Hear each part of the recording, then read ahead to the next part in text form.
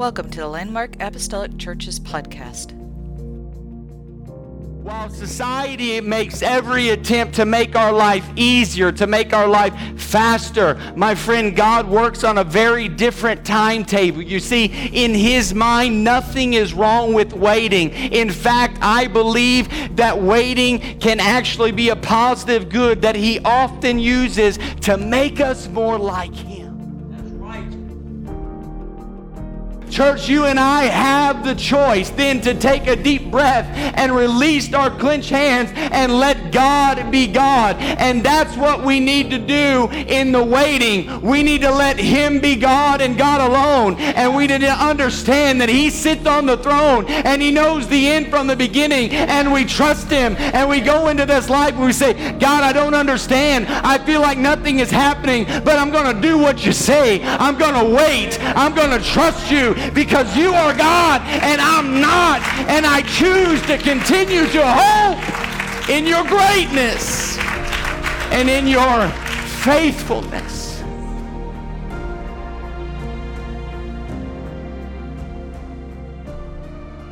Psalms 27, and we're just going to read one verse of Scripture here, verse number 14.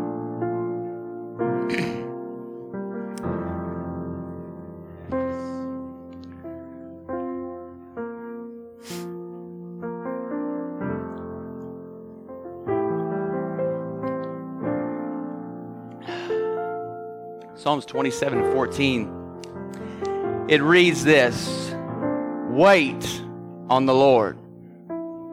Be of good courage, and He shall strengthen thine heart. Wait, I say, on the Lord. Amen. I just want to talk to us just for the next little bit on this title, In the Waiting. In the Waiting. I was sharing with Brother Rice upstairs just a few moments ago that woke up a little early this morning and went back to sleep and began to have nightmares about this service. So I'm going to ask you if you would just pray with me right now. Amen. I want the Lord's will to be done today, don't you? Would you lift your voice and let's just begin to pray. Lord, we love you today. God, we're thankful, Lord, for the opportunity to be in your house, God, to offer ourselves of worship, praise, which you're worthy to receive. God, I pray for your anointing to fall in this place. God, I pray that you would refresh our hearts, refresh our spirits, God. Encourage us today. Challenge us by your word, God, and we'll be careful to give you the praise for it all in Jesus' name. In Jesus' name. And everyone said amen. Amen. Amen. God bless you. You can be seated today. I feel a whole lot better. I feel a whole lot better. Amen. Let me ask you something, and I realize we have our younger students in here with us today. Let me ask you a question. How many of you in here remember how old you were when you realized you had turned into your parents? No, seriously. Yeah, you remember the time that it like officially happened. For most of us here today, there has come a point or is coming a point in life where you will hear words come out of your mouth and realize in that moment that you have in fact become the person that you share 50% of your DNA with. Most have come to that point. Some you will come to that point. But turning into your parents is just a fact of life. I ran across a website that quizzed a couple thousand different people about the top signs that they were turning into their parents. And here's what some of them had to say. The first thing is not recognizing current chart music. When you realize that Endless Love is not the current top love song anymore, you have turned into your parents. Number 2, being excited when you find a bargain. Choosing clothes for comfort over fashion.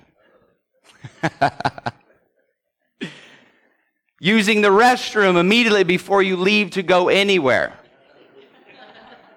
I wish Easton would learn this. questioning the latest fashion trends. These are all signs that you have turned into your parents. Some of you are nodding. Some of you are scared to nod. It's okay. Be real. Be honest. Another sign is when you struggle with technology. We have an honest one here on the front row.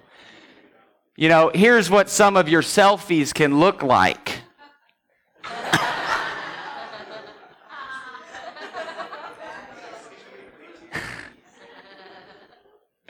I love this one. When you realize you have turned into your parents, that's what your selfies look like right there. When they're out of focus, they're at the wrong angle. It's supposed to be up here. Everybody knows that. They even went as far as to list some of the favorite parental cliches that are used, and here's what they came up with. Number one cliche is, when I was your age. When I was your age. Or eat with your mouth closed. Or you'll understand when you're older. Were you born in a barn? No, did I hear that growing up? Whew. If your friends jump off a cliff, would you do it too? This is what you say when you've turned into your parents. As long as you live under my roof, you'll do as I say. And all the parents said, amen. Amen. You hear that, young people? I find myself all the time laughing about some of the things that are coming out of my mouth, things that I'm saying. And I'm thinking to myself after I said it, did I really just say that? But that's what parenting is. It's not just you and your wife anymore. It's you and another human, possibly multiple little humans. Okay? And so it's not just the two of you anymore. Now it's just the four of us. And you say things all the time that just don't make sense. As a parent, you find yourself saying some really wild, crazy things. I mean, how about get the spaghetti out of your toes and eat? Why is there a Lego tower in the fridge? Okay? Hey, put your brother down. He's not a toy. I love this one. Where is your other shoe? Said by every parent every day. Sometimes multiple times of the day. Sometimes while you're out in the middle of the street. But that's another story. You know, you say things that are crazy, wild. No, you can't eat a sticker. You even get really crazy and you say, what's wrong with broccoli? You realize that you're old whenever you begin to say that. What's wrong with broccoli? I said that the other day. I'm like, what am I saying?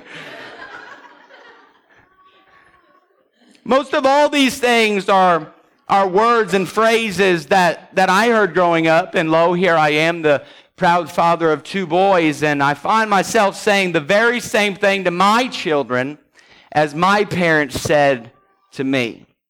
It's funny how quickly you go from hearing it to now saying it.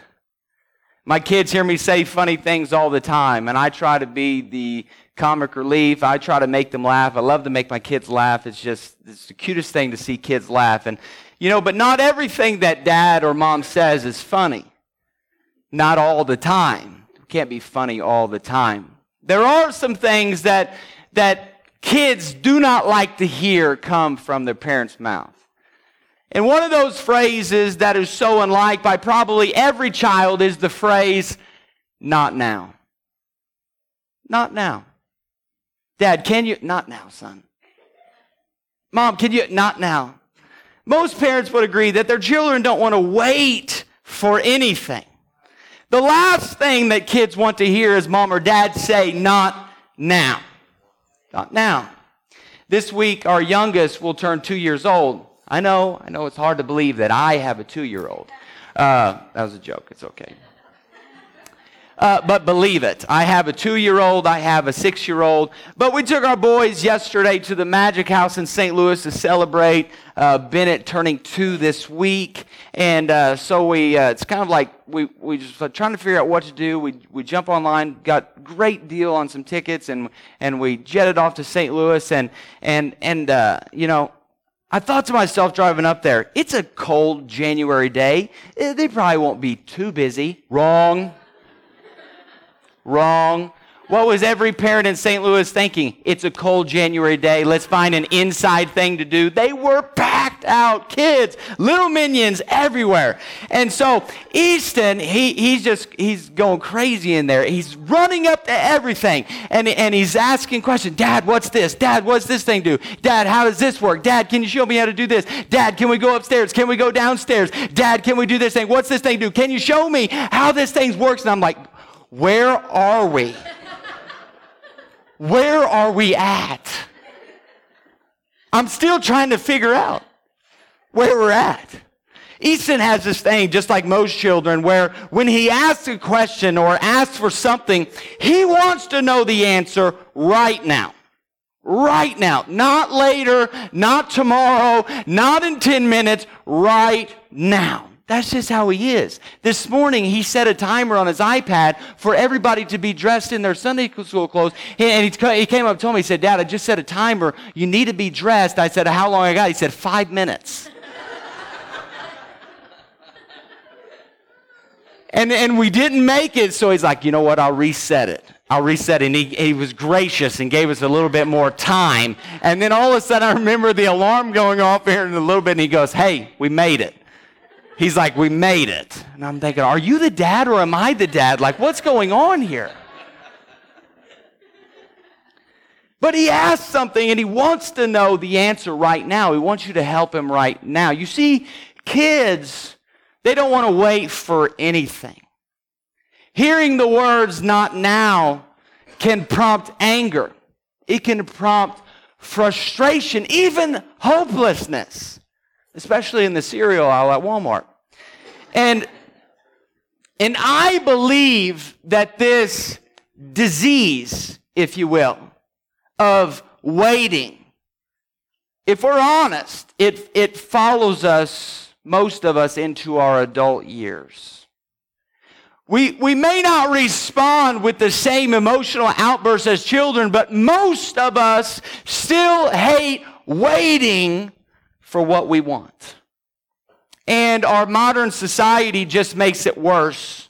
We want everything done quickly. We want everything done right now. And new devices are constantly springing up to meet those demands that we have, only to encourage our impatience even more.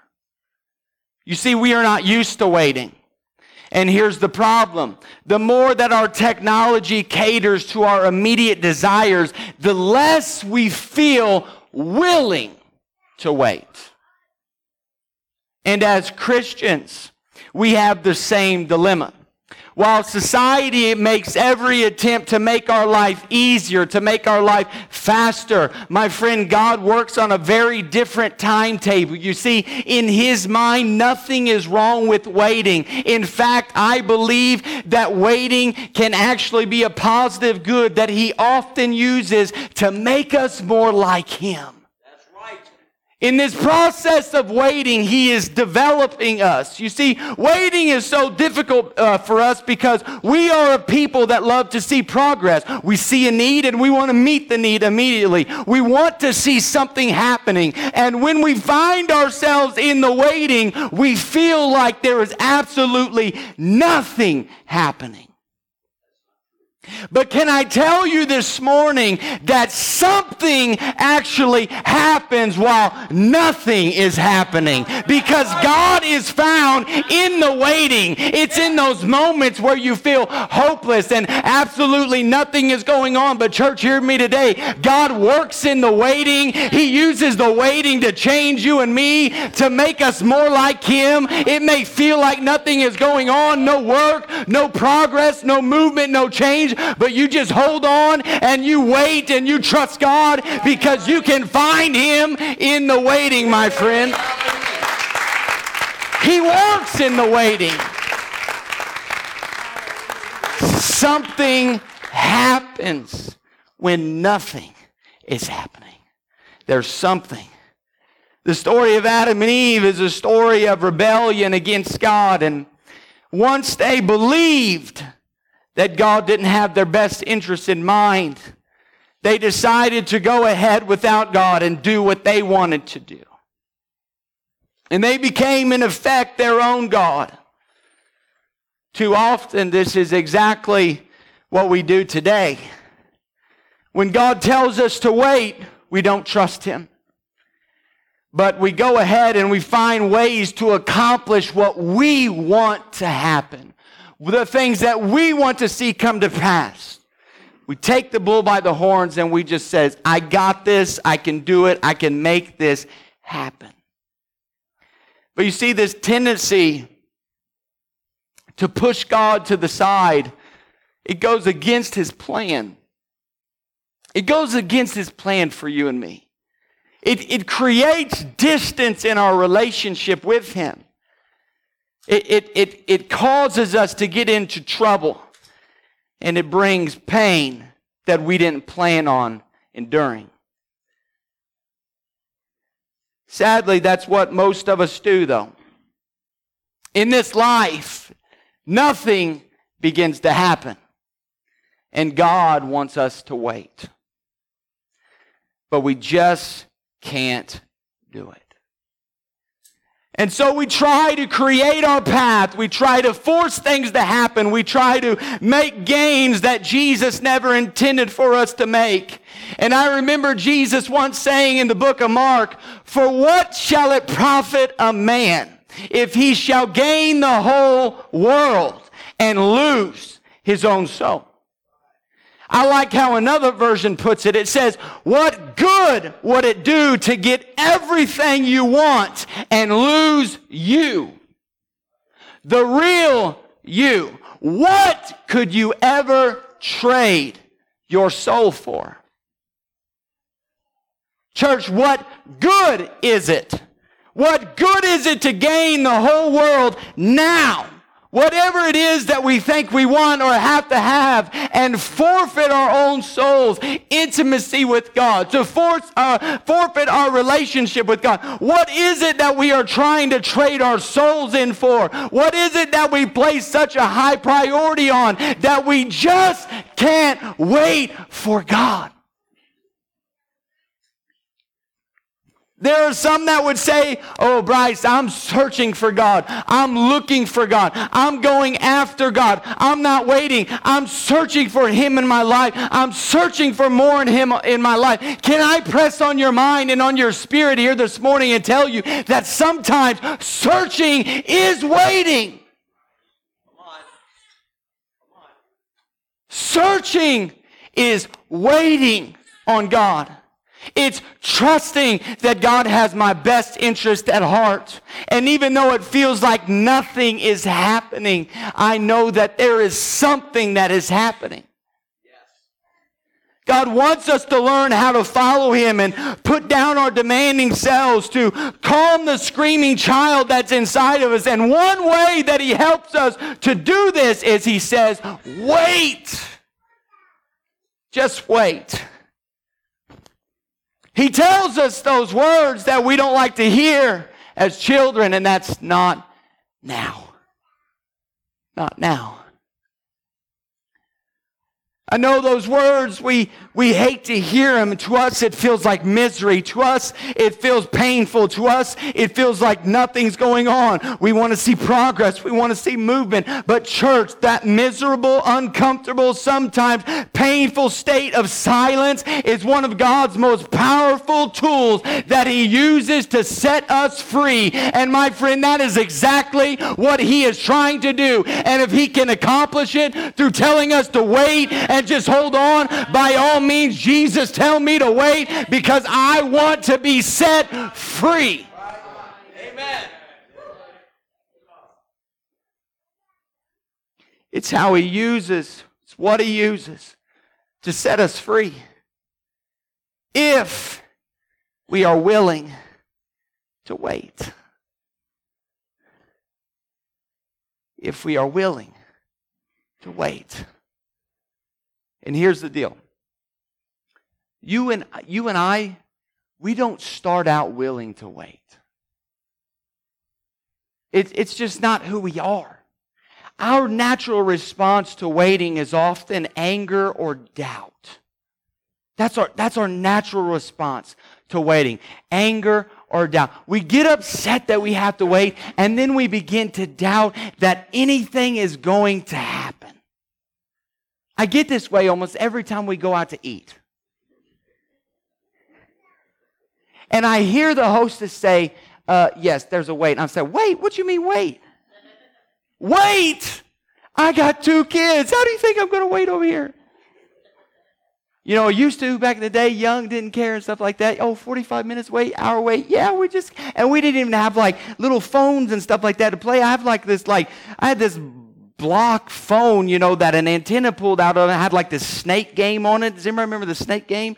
Maybe I'm too old for some of you, but we didn't have stuff to keep us busy. Now we got all this technology to keep us busy. 45 minutes is nothing. We could read a book. We could do whatever we want to. We could social media, all that stuff. But I get that way every time I go out to eat. Somebody's like, you have a wait. We avoid restaurants that have waits simply because we have young children. And you know what I'm talking about here this morning. I get there and I don't want to wait, and so we're told to wait, and I get these feelings of anger, Lord, forgive me, and it begins to be mixed with some doubt, and I sit over thinking, I'm never getting a table. We're never getting a table. Look, those people came in after us. They got seated before us. You know what I'm talking about. And I begin to doubt, man, they are never giving us our table. I don't even know why I think that. I got this little buzzer thing in my hand. I'm getting a table. But I'm told to wait. So natural response is anger, is doubt. But you know, I'm thankful that we serve a gracious and merciful God. And He understands our tendencies. He understands how we feel deep, complex emotions in the waiting. Especially for significant events in life. Things like maybe a pregnancy or a job. It's not necessarily sinful in itself, but here's the deal. We decide where those emotions take us. We can decide to exalt those feelings. We might act on them by taking matters into our own hands, or perhaps we will not act, but we'll make an idol out of the good for which we are waiting. And every passing day is another log on the fire of bitterness and impatience and ingratitude and perhaps even resentment against the God who won't give us what we want. Wait! Not now. Oh, by God's grace, we can choose to wait as He intends. One writer says this about waiting. He says, waiting on the Lord is the opposite of running ahead of the Lord. And it's the opposite of bailing out on the Lord.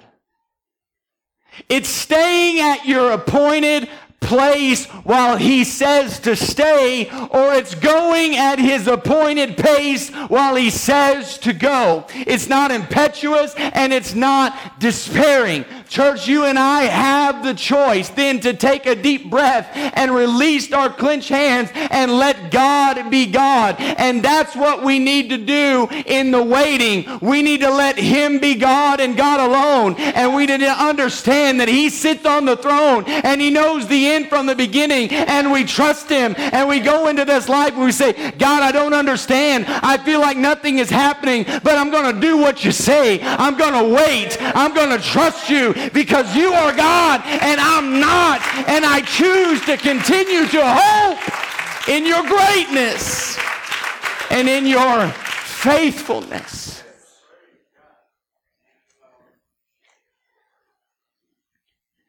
And as we seek in this life, in this journey, to accept and rejoice in God's handling of our lives, including His timing, we can ask God to work in us, I believe, 2 main things, so that our waiting is not in vain.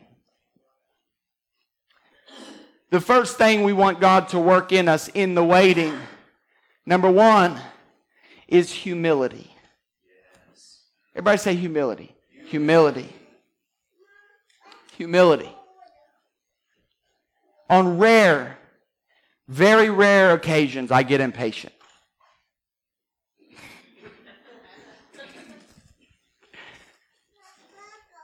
This happened yesterday as I asked my wife to hurry up finishing her hair. How it's possible that after 9 years of marriage, I have not learned to not rush a woman that is getting ready is beyond me. But sometimes, Brother Bishop, I get impatient. I get impatient and I get upset, frustrated over a certain circumstance. And it's in those times that I try to remind myself that God is the one who put me here. That this life is not my own life. You know what that is? This is humility. It's humility. It's coming to realize that you and I are just a breath and that God owes us nothing. Nothing. You go all the way back to the beginning in the book of Genesis, and God created everything, and we find where God created Adam, and the Bible says in Genesis 2:7, here is the beginning of the soul of mankind, the beginning of the human soul. And the Bible says that God formed the man out of the dust of the ground, and he breathed into his nostrils the breath of life. And man became a living soul. Now I want you to think about that. What it's telling us is that Adam in his form was created and that he stood before God in just his form. He was there just lifeless. Nothing going on the inside just yet. Only when after God had breathed into Adam, then Adam became a living soul. Now, the Hebrews believed and they taught that the most essential characteristic of the human soul is God's breath. Yes. God's breath. Okay? They believe that the human soul and God's breath are connected. Okay? Because there was no human soul until God breathed. Everybody follow? Yes. Okay.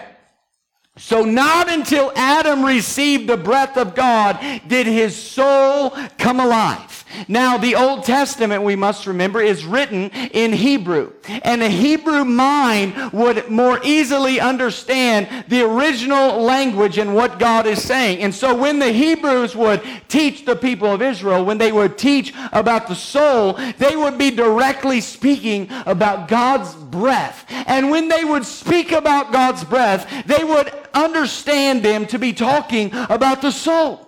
When they would mention God's breath, they would know that they would be talking about the soul. They literally believed this statement, that every man was living on borrowed breath.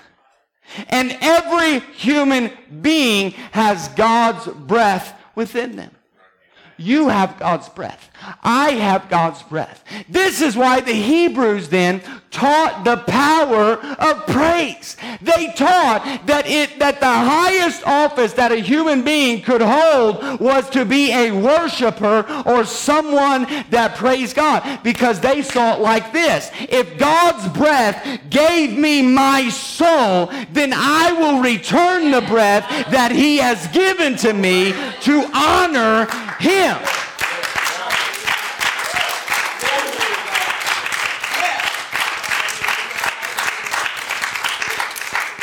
Church, humility, having a posture of it's all because of him. It's all because of, I stand here because of him, and I'm going to honor him because it's all about him. Not what I have done, but all that he has done.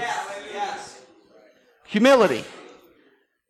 And it has been a thought that when this happens, when you recognize that the only reason you are alive is because of the borrowed breath that God has given you. Church, when you give it back in praise and worship to God, that is when your soul finds its ultimate purpose. When we know that each breath is borrowed air, then our primary response to being a living creature should be one of gratitude. Every breath is a gift, and God owes us nothing. Church, in the waiting, I hope you remember, I pray that you remind yourself that you are living on borrowed breath. Let there be a spirit of humility sweep over you in the waiting, and understand that He is God and we are not. He's the one who put you in this circumstance. He's the one who placed you in this situation. He's the one who said to wait. He knows exactly where you are at. So praise Him while you wait. Praise Him while you don't understand. Praise Him when you're confused. Praise Him when you don't know what tomorrow holds. Praise Him when you don't know what next week's holds. Praise Him when you get the report that you don't like. You praise Him. Let the spirit of humility sweep over you and say, God, I understand that I'm only alive and I'm in this circumstance because you strategically placed me here.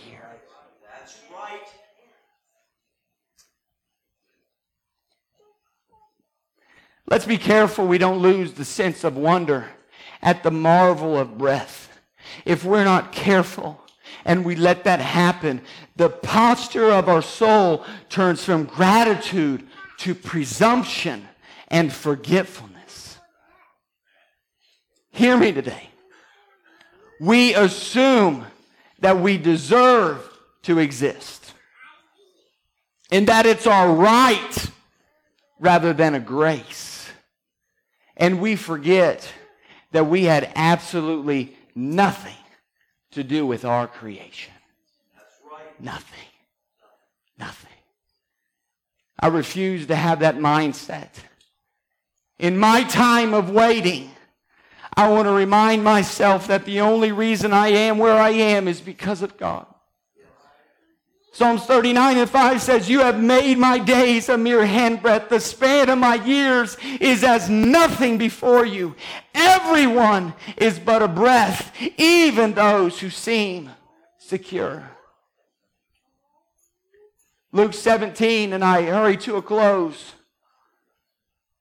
Luke 17 says, suppose one of you has a servant plowing or looking after the sheep. Will he say to the servant when he comes in from the field, come along now and sit down to eat? Won't he rather say, prepare my supper, get yourself ready, and wait on me while I eat and drink? After that you may eat and drink. Will he thank the servant because he did what he was told to do? So you also, when you have done everything you were told to do, should say, we are unworthy servants. We have only done our duty. We have only done what we were told to do. Church, in the waiting, remain humble. God is working. And then comes the second thing that we are asking God to work in us while we wait.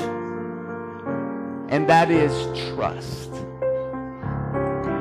Everyone say trust. Trust is something I believe that a lot of people struggle with. Fully aware that this is the adult Bible lesson this morning. Fully aware that the majority of people in this room are people that has lived some life. And trust is something very hard. To trust, which means we believe at least two things about God. The first is, He is powerful. And the second is, He is loving. If we say we trust God, we believe at least those two things. That He is powerful and that He is loving. Believing that God is powerful means that we know that He is in charge of what's happening. That things are not arbitrary or out of control. That He is capable of both helping us and changing things. You see, much of our anxiety in waiting is because we forget that God is able to make all grace abound to you. You are not at the mercy of your circumstance. You are not at the mercy of your struggle, because, church, you have a God who is all powerful, and He has a plan for your life that is incredible and beyond imagination. I can prove it to you. Ephesians 3:20 says, "Now unto Him that is able to do exceeding abundantly above all that we ask or think, according to the power that worketh in us." Did you know that's a verse that a lot of people misquote? A lot of people misquote that verse. A lot of people will say this: exceedingly abundantly, meaning it's either or. He's exceedingly or He's abundantly. But the verse says this: exceeding abundantly. You see, church, here's abundantly more than you can even imagine. And then here is some more on top of that. Or another translation puts it like this: infinitely more than you can ask or think. Church, in the waiting, learn to trust the one who is able to do exceeding abundantly above all that you and I ask or think. Know that He is able to make all grace abound to you. Know that God is able. He's able. You can trust Him. You can take Him at His word. Why? Because God is powerful. Would you stand with me here this morning?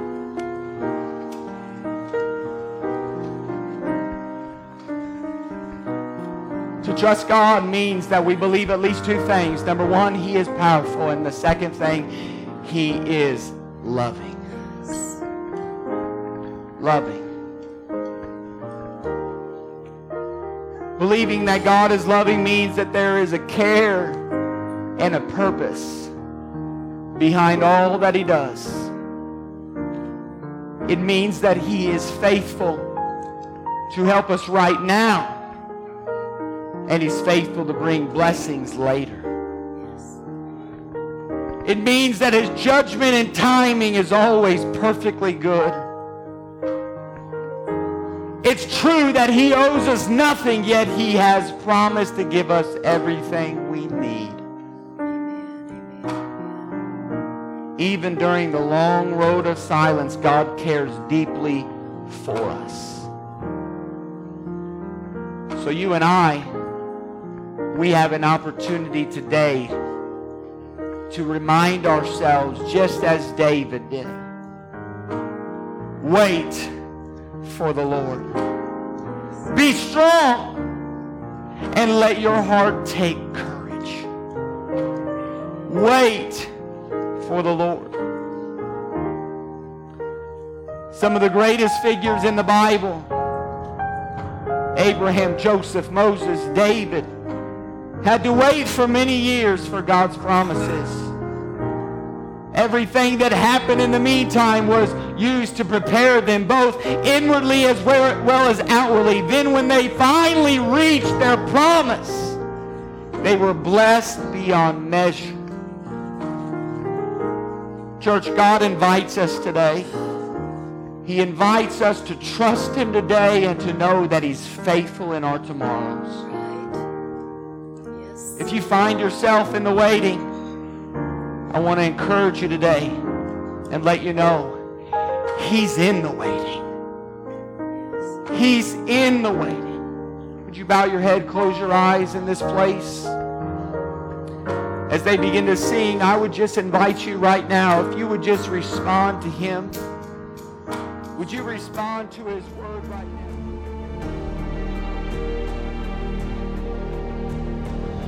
Thank you for listening to the Landmark Apostolic Church podcast. You can follow this podcast for more great episodes from the Landmark family. If you are ever in our area, our doors are open on Sundays at 10 a.m. and Wednesday at 7 p.m. Thank you once again for listening to the Landmark Apostolic Church's podcast. God bless.